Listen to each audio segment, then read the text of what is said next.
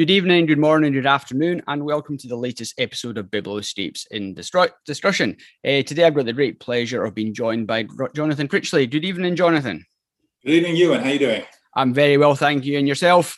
Yeah, very well. Thank you for inviting me. It's absolutely my pleasure. Dare say it's a bit warmer in the south coast of France than it is in non-sunny Scotland these days, but hopefully maybe it's a bit warmer soon. For those of you who don't know, Jonathan, obviously based in the south of France, runs a lot of workshops and an exceptionally accomplished photographer.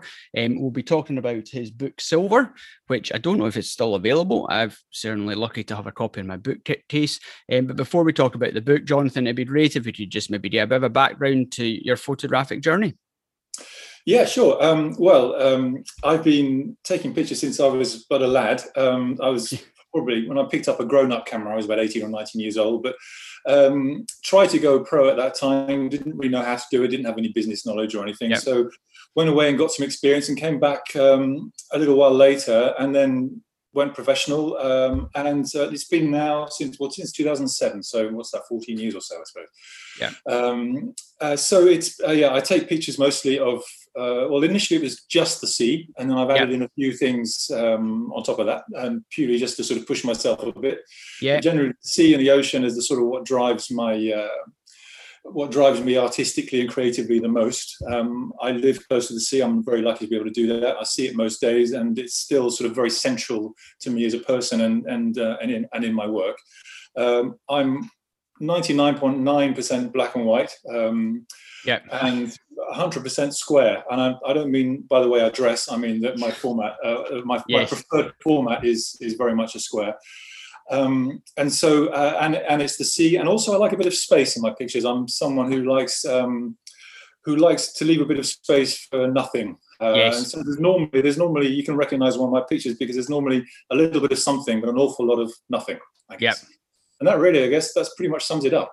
Yeah, pretty much there we are. But yes, it's very much, I very much like the style of your work, and obviously your book, which I think was 2013. I think it was published. At the very end of 2014 really is when it came out. Yeah, absolutely. Yeah, so it's an incredible body of work, which, as we were talking about before, is very much more of a feel of a retrospective based on your previous work. Was that always the intention? Does it cover such a wide variety of locations and subject matters as well?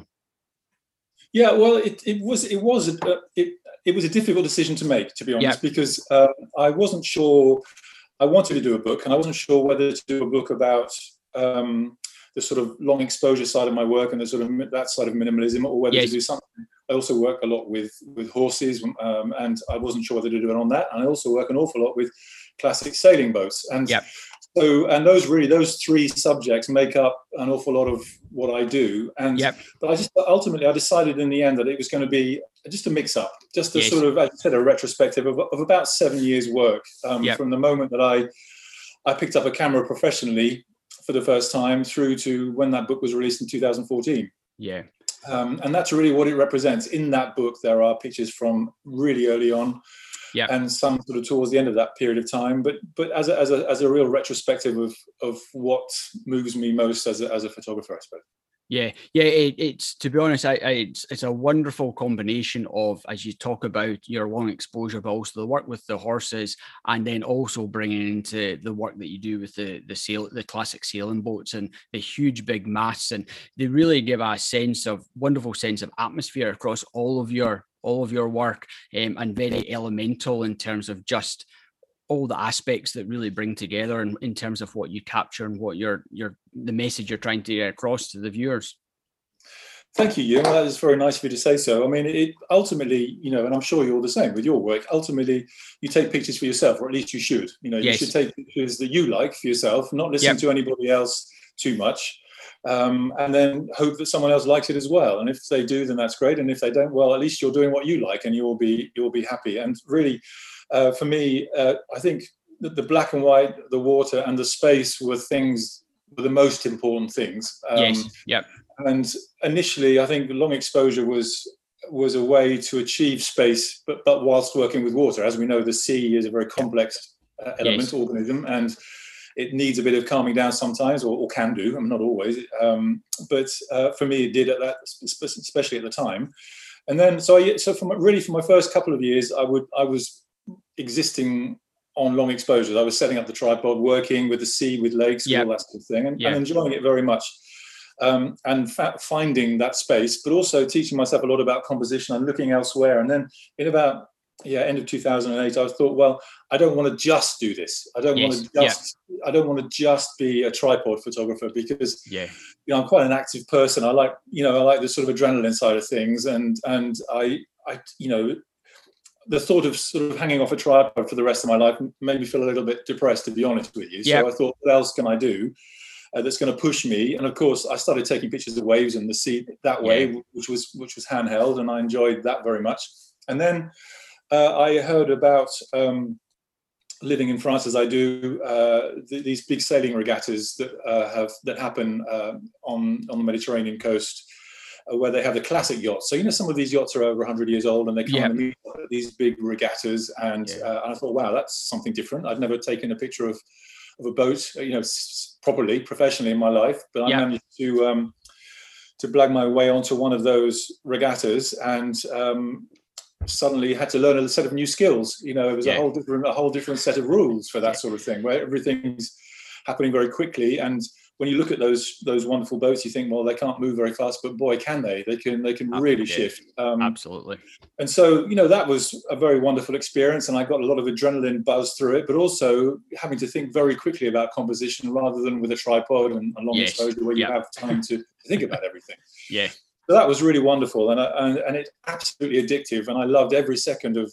And I still do have to say, I still do it to this day. I still try and go out 2, 3, 4 times a year to shoot those boats, and I'm absolutely. It's one of the. Do you have a happy place? Do you have one of those little places where it's Absolutely. I think we all have a happy place. Absolutely. I think you can go there, and regardless of what happens or what you come back with, you've just enjoyed every second and every moment of being there and experiencing it at the time. No, absolutely. Well, that's certainly for me generally on those shoots, you're out for 7 or 8 hours. You're in an open boat, which is a very fast boat, because it has to be fast to keep up with the sailing yacht. So it's normally, do you know what I say? If I talk about a rib, you know what I'm talking about. So the rigid inflatable with the rubber around the edges, one of those with a very large outboard on the back, and they can shift. It normally has, and I have a skipper, and I go out and shoot, and it's normally 7 or 8 hours, and it goes like it's 10 minutes. Literally, I don't eat or have a pee. It happens, and then it's suddenly over, and I think, oh. And I feel almost disappointed that it's over. Yeah, deflated. And then I get back and I look at myself in the mirror quickly, because and I can see that I've got bruises all over my face where the camera body has been pummeling into my cheekbone or whatever, and I look like I've been in a boxing match. But it's still, I'm ready for the next day straight away. It's a wonderfully addictive occupation, and I love it. But that then led to I was having a conversation. When I was a very young chap, about 7 or 8 years old, with one of my parents on the beach. We went down to the south coast of England, and it was one of those rough, stormy days in the winter or the autumn, I think. And of course, the wind, the waves were piling in. It was very windy, and you've got that sort of white spume blowing out across the back of the wave. And I said to my dad, I think it was, "What's that?" He said, "Oh, we call that the white horses." And as a young boy, I thought, my goodness, it really just sort of started this sort of story in my head. And I went back to the house that night, and I'm sure I dreamt of white horses running in from the sea that night, and many nights afterwards. And then, having moved to France, I discovered that there was this breed of horse on the south coast of the Mediterranean coast of France called the Camargue horses, who are white. And who live around the water. And I thought, well, there's my next project. I want to go. I've never taken a picture of a horse in my life, but I thought I want to go and shoot that. I knew that it was possible to. I'd seen some pretty dreadful postcards of them, and thought, well, at least I know that you can have access. So I got myself down there, and that was, I don't know, 12 years ago, and I've been going down there at least twice a year since. And I obviously run workshops doing that now, but just for my own, it's a wonderful thing to work with it. And again, like with the sailing, you have to think quickly, and it's very, very quick, and everything's happening fast, and you get covered in spray and water and mud, and sometimes the horses look brilliant, but sometimes they look like donkeys, and sometimes they look like, those things out of pantomimes because of the expressions. Yes. But it's all wonderful. And I've just taught myself how to get the minimalism that I was looking for, even in those environments. And it made me feel more accomplished as a photographer. I felt better because I didn't feel like no pun intended, a one-trick pony. Yes. I sort of felt that I could find what I was looking for when faced with different subject matters, and that just made me feel better. It just made me feel better about my own work. And then I wondered whether it would all go together. Whether you could put a sailing picture next to a long exposure, next to a horse picture. Yes. Which was why I felt the book project, coming back to that, was interesting, because then it was really that project that made me think about it all working together. Yes, yeah, absolutely. And that was really interesting. And ever since that book came out, I've realized that they can. It's not so much about the subject, it's about how it's composed, how the photograph's composed, and how the treatment of it. Yes. So, generally now, if I have an exhibition, I'll often have a horse picture next to a sail picture, next to a long exposure, or next to a wave. And I really like the way that it sort of gels together. Yeah, I totally agree with you. I think the combination of all the subject matters in the book works really well. I really like the intimate and the wider shots that you comprise, both not just in the landscape, but also in terms of the sailing aspect as well, whereby you've got the big vast vistas where the boat's just more of a small dot in the sea, but then also you've got the shots which are really close in of the sails, and you can just imagine the scale of them and the movement as you're actually on the water.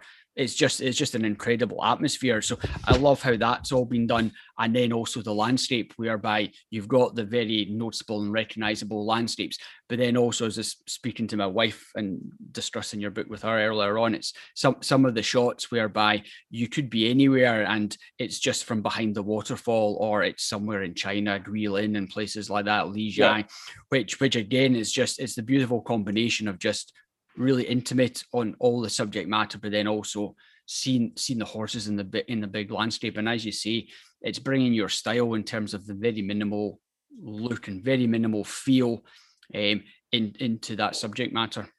Well, it's really, really kind of you, and thank you. I'm not going to be able to get out of my study by the time this is finished. My head is far too big. But I really appreciate the kind words. But it's interesting what you said about China or wherever it was, Iceland or something, behind the waterfall. I mean, I've never really felt that pressure of when I'm in a different country, and I've been very lucky in my career up to now to travel to some amazing places. I think there's been about 35 countries in all so far, which is not for the last year and a half, admittedly, but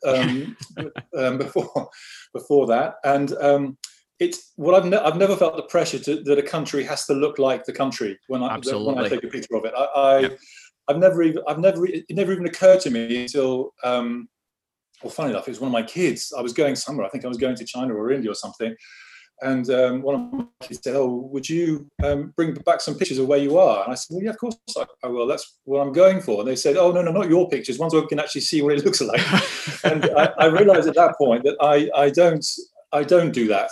It's the picture that's more important than I'm not a travel photographer. So I'm not trying to say, well, this is China, this is India, or wherever. It's the photograph. And I've taken pictures in Chile that look like they were taken in Japan, and taken pictures in Japan that look like they were in somewhere else. It doesn't bother me where. And that's it's all about whether I get a photograph or not.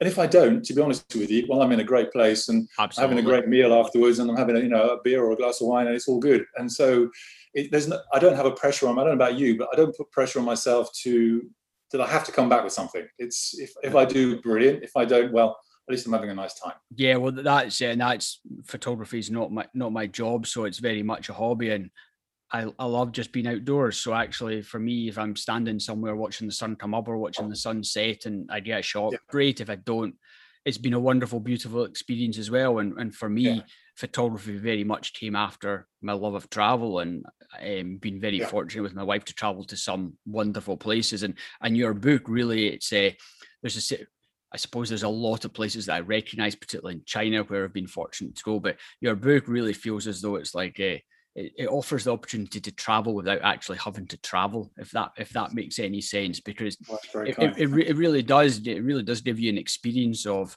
snow, to beach to water to waves, and it really just transports you around different environments, even if you don't necessarily know, or even if they're not easily identifiable in terms of where those locations actually are. Well, that's kind, but again, even those subjects that you mentioned, snow and beach and things, those are places where I know that I'll find something simple, a simple composition. And that's absolutely. As soon as you say that, I start thinking about, what I'm going to do now. I don't know. I just have these sort of little sort of boosts of adrenaline when I think about those spots, those wonderful places that I've been to and that I'm going to go to. And, I suppose all I'm showing you, if you buy a book or if you buy a print or if you just look on the website, all I'm trying to show you is my version of events. Absolutely. When I go to these places, this is what I see. This is what it tells me, and you just sort of pass that on, and that's really. Well, I suppose that's what photography is in a way, or at least our sort of photography anyway. Yeah, absolutely. It's your representation. It's the vision that you want to share of these locations. Absolutely is. And is there anywhere that you've not been to that you would really like to visit? Yeah, I mean, there are places that but also I like to revisit. I like to think about new places, but I also get very inspired by places I've visited and think, when I go back, I'd like to do this and like to do that. Yes. So as soon as this whole COVID thing, sorts itself out a bit more, and I'm hopefully it will fairly soon. I want to get back to the east coast of Africa. It's something I really love. It's a place I really love, and I love the people. And, people don't really feature very heavily in my work. When you look at the photographs, I mean, sometimes a crew of a boat or something, but the making of people are very important, whether it's a skipper of a boat or someone who's making things happen or whatever. And all my trips have always featured people in the making of who are incredibly important and are wonderfully lovely, warm people in East Africa. And I've been lucky enough to go to places like Mozambique and Tanzania, Zanzibar, Kenya, all those coastlines. And I do love that environment. And I just itching to get back and do some more work there. I've got something booked to go to Madagascar it's not till 2023, but the thought of it is still fairly, I can't wait. I'll have to, but it's a couple of years to go, at least more, 2.5 years, I think, before that one. But I should be going back to other places. So East Africa, I want to revisit. Places I haven't been to, that's kind of harder. I do quite want to go to places like Maine in the US. I haven't, that East Coast. Yes. Yep. I'd like to do some boats there. They have some classic yacht sort of things as well going on there. And that appeals to me because I've only ever shot really, I think for one exception, I've only ever shot the sailing boats in France. And it would be nice to have a different set of rules and a different, set of things to work with. So that'll be interesting. But, I'm getting there. The list, the bucket list is getting shorter now for the places that I want to go to. That's always a good thing. Very rarely do you find the bucket list get shorter. Normally, as you take something on, you take one thing off and you add two things to the end of the list. So that's always good. Well, it's either that or it's a question of age. I'm not sure, but it's one or the other. So anyway, so talking about obviously silver, how much of it had you prepared? So when you were looking to, when the idea came, was it something that you approached the publisher with, or was it something that you worked on yourself? Just to get an idea of, in terms of, did you have the sequence of body, or did you have the body of work ready and then you were looking to sequence it yourself, or how far in advance did you take it yourself? Well, I'm a big thinker when it comes to things like this. I consider things very carefully before they go out, and I think that whether it's a print, or normally it's been considered for at least a year before it actually goes out and becomes. And it was really like this with a book, that I had the idea and then I thought through all the different things that I didn't want to happen and things that I did want to happen. And I wanted it to be, I don't understand why people would want to produce something that isn't them, that looks different to what they, how they feel. I wanted to retain control of how it looked because I didn't want anything to be released that didn't feel like it was me. So I wanted to work with a publisher who would listen, or I wanted to do it myself. Yes. And I wasn't sure which, but in that time I was thinking about what should it be. I decided I wanted it to be this what was the word we used there? Retrospective. Yes. Yeah. And so I decided. I hadn't decided what I wanted to put in it. I'd left that for a bit, but I thought how I want it to look. I wanted it to be how, the same thought as when it goes with my website or whatever I think about, whether it's an Instagram page, I want them to all have the same sort of feel, that, part of who I am. And so I wanted it to be clean and spacious. And I've always said about my website that if you go on my website and come off thinking that was a good website, then it's not doing its job, because I don't want you to even remember the website. I want you to remember the photographs that are on it. Absolutely. And it was really the same with the book. I wanted it to not take over. I wanted it to have the same set of rules, really, that if you pick up the book and look at it, I don't want you to say, what a great book. I want you to say, oh, I love the pictures that are in that. And so I wanted it to be very sort of step back and let the pictures do the work. So, for example, you'll see, and this was there's no cover as such. I mean, there's a cover, but there's a fly, there's a fly cover, but there's nothing on it. Just the word silver in silver, and that was the choice because I didn't want. Well, for two reasons. One, I wanted it to be very clean and not take over. But secondly, because it was a retrospective of work. If I put a picture of horses up there, it would have been a horse book. And if I put a picture of a sailing boat up there, it would have been a sailing. So by just making it a plain cover as it was sort of, I wanted it to be like an enticing black door or grey door that you don't know quite what's behind it, but you want to have a look. And so that was really sort of like a members club, that sort of thing. So that was really the choice. So the choice was difficult. And then when I went through how am I going to do this, a mutual friend introduced me to someone I know that you've spoken with, is Eddie Iframs, who's a gentleman I knew of and had never met. And through him, I met a gentleman called Keith Wilson. Do you know Keith? No, don't know Keith. No. Well, Keith is an Australian, but he's a journalist who was really responsible. For example, he set up Outdoor Photography magazine, Black and White Photography magazine in the UK. He was really the person that got those magazines off the ground and got the finance and everything. A really lovely man and a very talented journalist and artist. I mean, he's what he does with, for example, with book editing is something very special. I'd seen a book that he'd done completely coincidentally for Charlie Waite, the British landscape photographer. He'd done this black and white book, which I had. And I remember what struck me was I love the pictures, of course, but I love the order. I love the way the thing was put together. It was very clever, and a bit like what we were saying earlier on. The pictures would be seemingly non-related. I mean, subject matter, but there was just a thread, and I thought that's really clever. A lovely flow. Exactly, and then purely by chance, Eddie said, "Oh, we could get Keith on board as well," and I thought, "Oh, Keith Wilson," and then I remembered it was him that had done this. So I thought, well, this is a great opportunity. The second choice was that I didn't want. What happens with publishers often is that you release your book at the full price and you pay whatever it is, and then after about 3 months, they want to make room in their warehouse, so everything gets cut on Amazon for 30% off, 50% off, and I didn't want that to happen. And I think it's just a stubborn streak, which I know that I have, and of course, like many of us who do this for a job, we are control freaks about it. I mean, we have to be about our own work, so we and so I thought, well, again, I wouldn't let anybody else, edit my photographs. So why would I let anybody else sort of take in charge my book? But as things turned out, we found a publishing company that. Now this is going to sound a bit like those Remington shaver ads from the 1970s and 80s.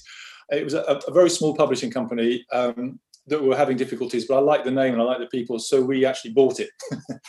I mean, it sounds very flash. It really wasn't. That enabled us to have a publishing company, but also retain full rights over what we did. And the control. We're able to. I say we, I mean me, really. I was able to do pretty much what I wanted, and then have something perhaps for the future. If we looked at doing other things in the future, there was a possibility there. So so really with Eddie and Keith, that was the team on board. In terms of what was going in the book, this was brilliant. And this is what I learned an awful lot from this process. Keith said that he wanted to come down to France here and talk about the order of what we were going to put in the book. So I said, great.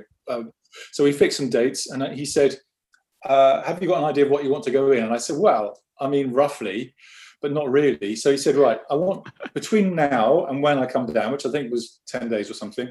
He said, can you print small, 20 centimeters squared, every single photograph that you think deserves a right at this point, you think could go in the book. So I thought, okay, sure, I'll do that. And laboriously printed all these pictures, and there was something like 200 and something pictures. And we figured out that we wanted there to be sort of 70 or 80 pictures in the book. We weren't going to get tied to a real number, but we figured that would give us a decent coffee table size book and not overload it, because I'm also conscious that too much of a good thing and all that can be absolutely, definitely. I didn't want there to be any, or at least too much text. I'm not, I'm a photographer, not a poet or anything else, and for me, I just don't like that mix. And for many people, they love it and that works well for them. But for me, I just didn't want there to be interruptions. I wanted it to be like a gallery, like an exhibition, I suppose. Yes. So a bit of text at the beginning, and then you just start on this journey through the pictures. And you're absolutely. not really interrupted. Yeah. So that's what was agreed. So we decided roughly that. And so I printed out all these pictures, and then we took a hotel conference room, Keith and I, or at least I did, and hired it for, I think, 3 days, and went in there, and we basically took all the prints along and laid them all out across the floor and filled this very large room with these prints. And he said, the next thing I want you to do is pick the 8 photographs. I remember this vividly. Pick the 8 photographs that you don't want to see not being in the book. In other words, the book can't exist without these 8 photographs. 7 or 8 challenge. And so that some of them were very quick, because I had my favorites. Some of them were but anyway, ultimately after an hour or so, we put them on the other side, so we put with a gap of about 6 feet between them, we put these pictures in there. And then he started doing this brilliant thing where he started just picking pictures that were unrelated location wise, but had had some link perhaps to maybe a slight compositionally, or there was something in a shape, or just something that, and he said, what about this one? And I was, obviously I'd made the decision about the 200, so I was already happy, but then he was asking my opinion about what do you think of this one after that one or before that. So I said, why don't you just do what you think, and then we can tweak it at the end, So he was happy. So he worked for a couple of hours, and then started to get a rough layout of pictures that I'd chosen. And I'd say, I don't really want, in retrospect, can we just change that one for that one? So he would, no problem, but then we'll need to change that one for this one. And it was this whole thing. And it literally lasted 3 days. And it was really tiring. After it, I felt more tiring than, days of shooting. It was a very, because I guess you're concentrating, It's very intense as well. You're having to look at your work very critically in a different way than you otherwise would do, because you're really having to make sure it's very tight, compact and coherent as well. Very much that, and as you said, it's looking at things in a very different way, and also learning. I mean, learning is tiring, isn't it? I know that if you're learning something new, a new skill, and I certainly was learning an awful lot from Keith. That was in itself tiring. I was trying to remember what he was saying and sort of talk. And so anyway, ultimately, we came away with pretty much the final order that you see in the book now. I think I made 1 or 2 very small changes afterwards at the very end, but really that's how the concept was. And then I remember him saying to me as he left, next thing you need to do, next job on your list, now this is done, is you need to work out who is going to write the introduction, the foreword and all that. So I said, okay, I'll do that. And I said, how do I, he said, well, just start at the top and work your way down, basically. So I thought, well, okay, so if someone's going to write a short intro, just like a sort of short little foreword, just a sort of paragraph or two, who do I want? And I thought, well, about my inspirations when I was young, when I was a kid. Absolutely. And the one I thought that popped into my head was Jacques Cousteau. I thought Jacques Cousteau, and I know that obviously, sadly, he passed away, but those programs when I was a kid, the programs he used to do, you're probably too young to remember, but he did some wonderful TV programs when I, in the sort of late 70s and the 70s, and it just set your mind wandering. And if you're into the sea, it was just wonderful. I'm sure that a lot of people that are listening to this will be nodding their heads, because it really was quite a wonderful thing. So I thought I knew that he had kids who were alive, and I knew that he had his youngest son who lived still in France. So I found his email address and just dropped him an email and said, listen, you don't know me, you don't know anything about me, but your dad was a huge inspiration. This is Pierre-Yves Cousteau, would you be interested in doing this? And I didn't expect to hear anything, and I was prepared to, go on to my next. but about 2 hours later, he replied and said, Great. "Oh, actually, sure, I know your work, and I've seen the sailing pictures you do, which we really love, and I'd be happy to do something." It's like I was absolutely thunderstruck. I just couldn't believe that had happened. And then, so that was good. And he took, about a week later, he came up with this little thing, which is in the front of the book, which I always forget whether it's the foreword or the introduction. I'm not sure which the big one or the small one is, but you tell me, you got the book there, have a look. I want to get this right. So it's the first little paragraph. I think it's the introduction, is it? It's the foreword. Oh, is it? He wrote the foreword, did he? Yeah, he wrote the foreword. And then Elizabeth Roberts. Elizabeth Roberts was I mean, I'd done some work with Elizabeth Roberts, who's the editor of Black and White Photography magazine, and I have a lot of respect for her. And she supported, amongst others, supported my work right from the beginning, and gave me some wonderful space in the magazine when I was just kicking off and needed it. So I was very grateful. And so she did that, and she wrote a really lovely bunch of words that I was very moved by, and so that was great. So the thing was really coming together, and then it was just the little decisions about the cover and the fonts and all those things, which Eddie was brilliant with, and he would send me, just send me little questions every now and then. So the process was, I felt, really enjoyable. Yeah. And then he chose the printers in northern Italy, in Verona, who are legendary printers who've done a lot of massive photographic books. And when I look on their website and see who they worked with, I feel very humble. So that was a great experience. So when the proofs came and we were looking at proofs, and I remember we just moved into this house and we were all the proofs were spread out, and that was a very exciting process. Yeah. And then suddenly the book was there and it arrived here. I think Eddie sent me just one through, and so that was brilliant. And then they sent me a few more, and then we started marketing it, selling it, and it was really, really nicely received, and I've been very happy with it. I've actually just got, we've just reordered some because I hoped to be able to release another one, but I just got tied up with other projects, and I got a big demand through. I think it's always the way when you don't have something, it's the thing that people always want. And we've just found some more. We've got some more coming now. They should be here very soon, which is very timely with this our little chat now. So absolutely, and then that'll tide us over till the next project, which will hopefully be something over the next sort of year or two. We'll work on. We'll decide what's going to be the next project and work on that. So all very exciting. Yeah, it sounds very good. I must say, I look forward to seeing what your next project is, because as we were talking about beforehand, you've kind of got a lot of different avenues in terms of subject matters that you clearly love to photograph. So it'll be interesting to see whether you do another collection or maybe pick specifically a couple of different areas to focus on for your next body of work. It will be, and it will be interesting. I have absolutely no idea what I'm going to do. And it goes through one moment I'm very definitely going to be doing a horse book, and then the next literally 3 days afterwards it's very definitely going to be a sailing book, and then it's very definitely going to be something else. So I'm so fickle like this, but I will need to make a decision and just stick with it.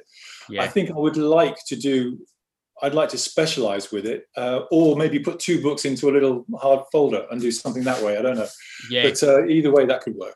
I've seen a couple of people bring out books whereby it's been 2 smaller books that have been nicely case bound or something like that on very specific things. And as you say, for the work and the subject matter you photograph, that could work quite nicely. It potentially could. So that would be I've seen. I have another sort of company, a brand called Capture Earth, which is this wildlife. We have this sort of one event every year. It's a wonderful wildlife photography experience. I'm not at all there as a photographer. I don't count myself as a wildlife photographer. I'm there purely as the sort of organizer of it and sort of ideas person. But we have some wonderful, some of the world's best wildlife photographers doing this. And they're basically, the concept is that there are 4 of your top wildlife photographers. And it's a sort of seminar workshop over a period of a week in a luxury lodge somewhere in Africa. We change it around a bit. And there are 12 paying guests there. And of course, you have very much one-to-one relationships with these photographers. One of them is a French guy called Vincent Munier, who's a wonderfully talented. If I was a wildlife photographer, it wouldn't be far off. I mean, his work is just dreamy. And he actually showed me one of these hard sort of portfolios with 2 books in it that he'd done. And he's someone who's everything he does has got great taste. and it just blew me away. So I quite like that idea. Sorry, I've digressed a bit then. No, not at all. No. Yeah, that's quite interesting. So maybe we'll do that. Yeah. Well, it's interesting. It's interesting when you're talking about your ideas and your wishes for the book in terms of so that it reflects your work. I would totally agree. It's, as you say, you like very minimal and you like a lot of space, and that's certainly the feeling that you get looking through the book is the fact that it's very clean, it's very minimal, but it gives you just exactly what you want, which is you come away with the beautiful body of images. Thank you. That's really kind. Yeah, I mean, you probably notice in the book that often there's just one photograph on the right hand, and it's basically a double page, and there's just one photograph. So the left hand side will be completely blank, just a white page. Yeah. And that was obviously a choice. I really wanted to do that. We decided not to do it on every single page because I think sometimes it's good to just break it up a little bit. But I like the way that works. You do get a feeling that you don't have to hurry, that it's not, you're not being pushed to turn the page, that you can spend a bit of time there. And that's really what the idea was. Yeah, that's it. And it's also very important, as I say to many people, there's nothing more enjoyable than actually being able to sit down with a book and digest it and take it in, as opposed to looking on a website whereby it's often too much scrolling before you know it, you're at the end of the page and you've probably maybe taken in a fraction of the work that's there because you're just having a wee glimpse. Whereas with a book, you can really sit down and take in the details and appreciate the work that's gone into each image. Good, thank you. Well, I hope so. I mean, that's really what we were trying to put across anyway. Yes, absolutely. And when you're working with other people as well, you benefit from their experience and their knowledge of producing books and compiling images in the certain sequence as well, which for sure. I mean, absolutely. You're never too old to learn, and you should never stop learning. I think it's one of the wonderful things about photography is you never know everything, do you? There's always something new happening, and in the publishing world, I don't know it at all really, and so all the advice that Eddie and Keith gave me was very much taken on board, and it was fantastic advice, and I've never forgotten what was taught to me, and a very vital part. But it's always good to if you're not quite sure about something, you always get that advice. It's absolutely vital. Yeah, indeed. So talking about books, I don't know if you're a big book collector yourself. I've got a couple on the bookshelf behind me. I'm always really fascinated to one or two maybe.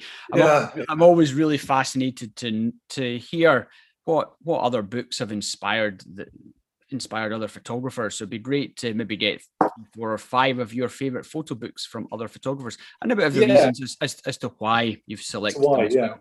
Well, when you asked me about this, I thought, oh God, this is going to be really hard because,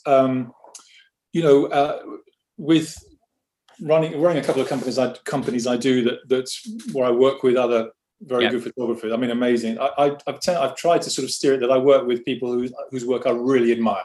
Yeah. And so otherwise, what's the point? If you're going to do something, do it. So when I thought about my access to books is I do have access to books because I'm working with these people, and often books are exchanged, and I have some wonderful books, and I was lucky enough to work with Michael Kenner, and he's released 70 books. So which one of those do you choose? Absolutely, yes. I work with Rachel Talabot, and look at her 2 wonderful books. Sirens, and Tides and Tempest. I mean, those are just amazing. But I work with Michael Levin, and his book Vibrato is still one of my favorites. So likewise, it's very. Paul Sanders I work with, and his book, well, you can never get a copy, so you don't have to worry about that one. Oh. It's a solace. I never got one of those, but I'll never let him forget that he never sent me one. Don't you show it to me now. He's reaching behind him now. Yeah, and he's looking for his copy. Oh, here we go. Yeah. There we go. Well, thank you. It's actually good to see it anyway. But it's very nice. Don't worry. I know Rachel Talabot's not got a copy of it either, so you're both in good company. Oh well, okay, that's good. That's good. And then, as I said, some of the wildlife photographers. I mean, I worked with a photographer called David Lloyd, he released a book. It's called When There Were Animals, which is wonderful, very moving, black and white work. And I just mentioned Vincent Mounier's work, and all those people, they are incredibly inspiring to me, and I'm in awe of all their work. Yeah. So rather than choose 5 books out of all that bunch, and which I would find very hard, what I thought I'd do rather is to choose sort of roughly 5 books. I think it's 5 that have just meant something to me over the years. So some of them are sounds good. Excellent. some of them are quite old, and some of them, you can see an obvious link with what I do, and some of them probably not. But yes. And so the first one I'm going to mention, actually, I'm just going to put it up. It's unsurprisingly, it's called A Century Under Sail. Sail as in obviously SAIL. Yeah. And this is a book that was originally produced in, I think, about 2001 or so, and it's a retrospective of sailing work that was all taken by Morris Rosenfeld and his son Stanley Rosenfeld, who were American photographers based out of New York somewhere. And but all was done at the turn of the last century, so the 1900s. Yeah. Really, between the two of them, they were taking pictures pretty much entirely for the whole 20th century, which is quite unbelievable, really, when you think about it. Yeah, absolutely. Yeah. And the book is just, I'd seen their work before, and then I think someone got me the book, and I thought I was just blown away by it. There is a website where you can see their work as well, but really beautiful. And of course, working in black and white with these sailing boats as I do, it was incredibly inspiring. And what was also lovely was that some of the boats I work with, which date from those years, were actually photographed by them, back in the 1920s. And I love that, that I can still shoot some of the same yachts that they'd shot 100 years before almost, so that's a really wonderful thing. I've just got to read you this little clip. So Stanley is the son, and I think he was born in 1913. Right. He used to help his dad in the darkroom and everything when he was 10, 11 years old. So, looking at the 1920s, so 100 years ago. And he said this thing, which I just thought, I think this is lovely for those of us that you sort of paddle about with digital these days. Yeah. He just writes this. He says, when I was young and spending time after school in the studio, I would often be given a package of prints with instructions to take them to Mr. Freed for clouds. Freed was an accomplished airbrusher who created clouds on demand, from just a wisp of cloud to colossal cumulus clouds.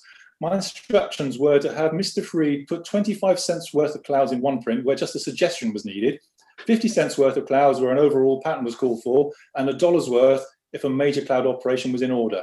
I watched with great satisfaction while the clouds grew just where we wanted them. Isn't that brilliant? Quite fascinating. I just had this wonderful picture of Mr. Freed airbrushing in these clouds that didn't exist, and then people say today, well, Photoshop's cheating, and people bringing skies and all this. Well, I don't do that, but it's nice to know that was done in the 1920s by Mr. Freed. So nothing has changed. It's the original version of the Photoshop sky remove or sky change, whatever it is. But So that's a book that's been very inspirational. I pick it up.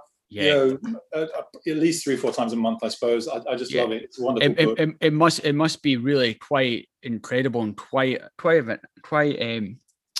quite satisfying to be shooting and have the opportunity to photograph the same subject matter in terms of the same boats that these guys were photographing 100 years ago. But logistically, how they what they would have shot with, a big sort of wooden square thing on a rowing boat. You're getting buffered about, but just unbelievable. And I just count myself so lucky these days that I can go out and do what I do. Yes. So you maybe shoot the same boats, but you're maybe using slightly more modern equipment and boats to photograph it. But again, it just shows you the ability of what they did 100 years ago. It's really quite remarkable. 100 years before that, or not even that, there would have been, it would have been oil painting, wouldn't it, or watercolor? Absolutely, yes. Process. So it all moves on, I suppose. Yeah. So that's that book, which is a big, a lovely one. The next one is it's called The Wild Horses of Sable Island.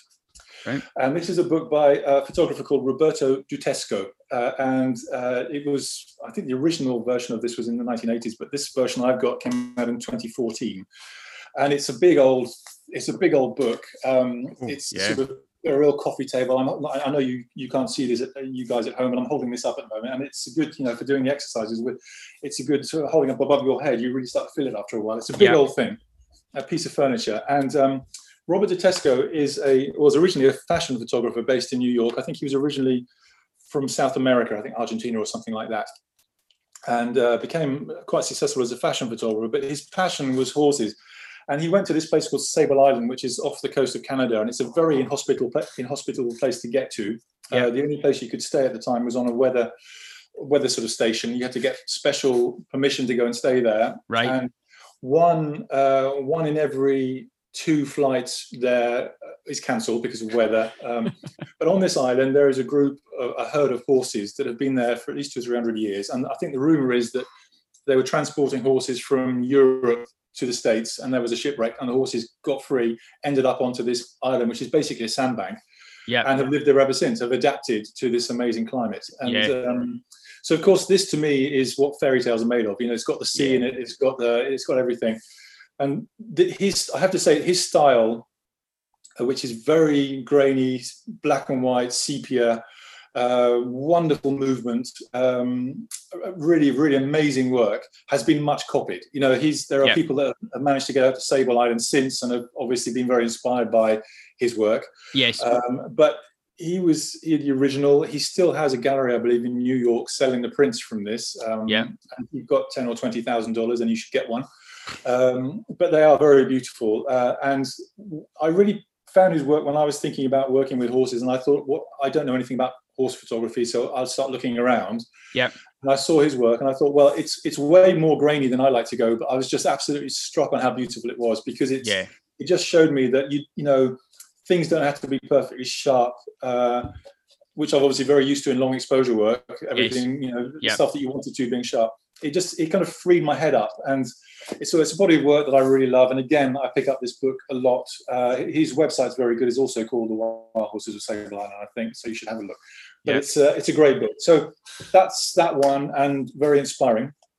The next one is a book called Poolside with Slim Aarons. Do you know Slim Aarons, or do you know his work?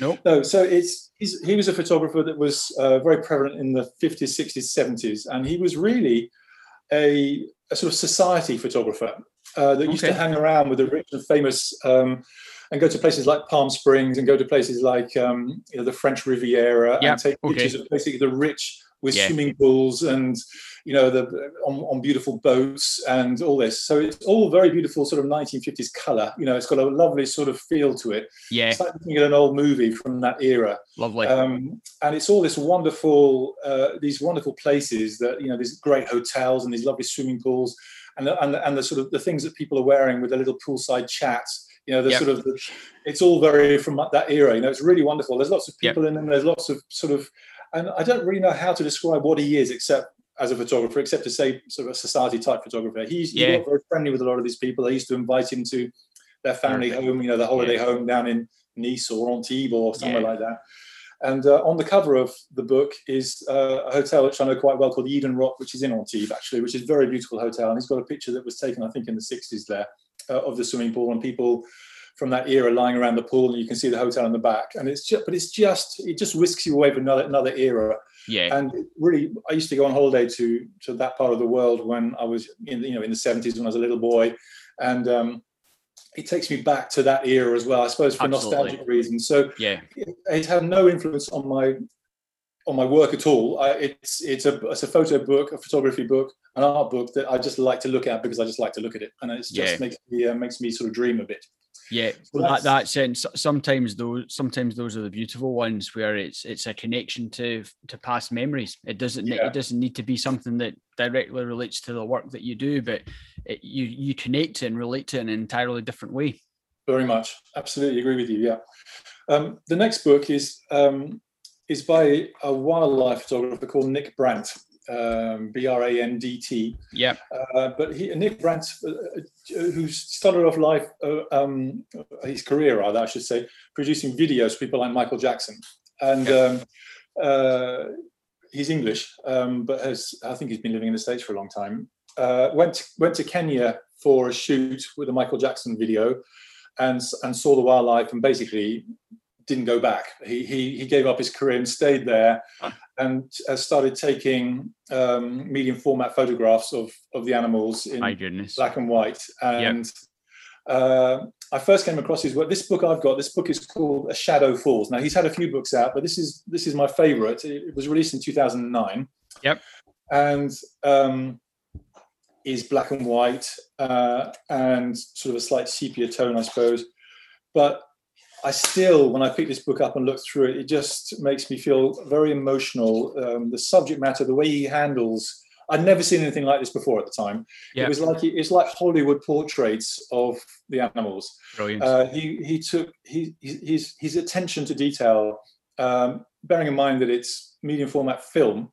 Yeah. His attention to detail is absolutely incredible, and he only ever used a standard sort of the equivalent of in a 50mm lens. So there was no big long lenses or anything, which when you see some of the portraits makes you realize how close he must have been to the animals. Yeah. And yet they've all got this sense of drama. And I believe from what I've read afterwards that the reason he's done this is like really to represent a sort of, a bit like the Hollywood portraits of the 1940s and 50s represent something that doesn't exist anymore. Yeah. This was his sort of homage to animals.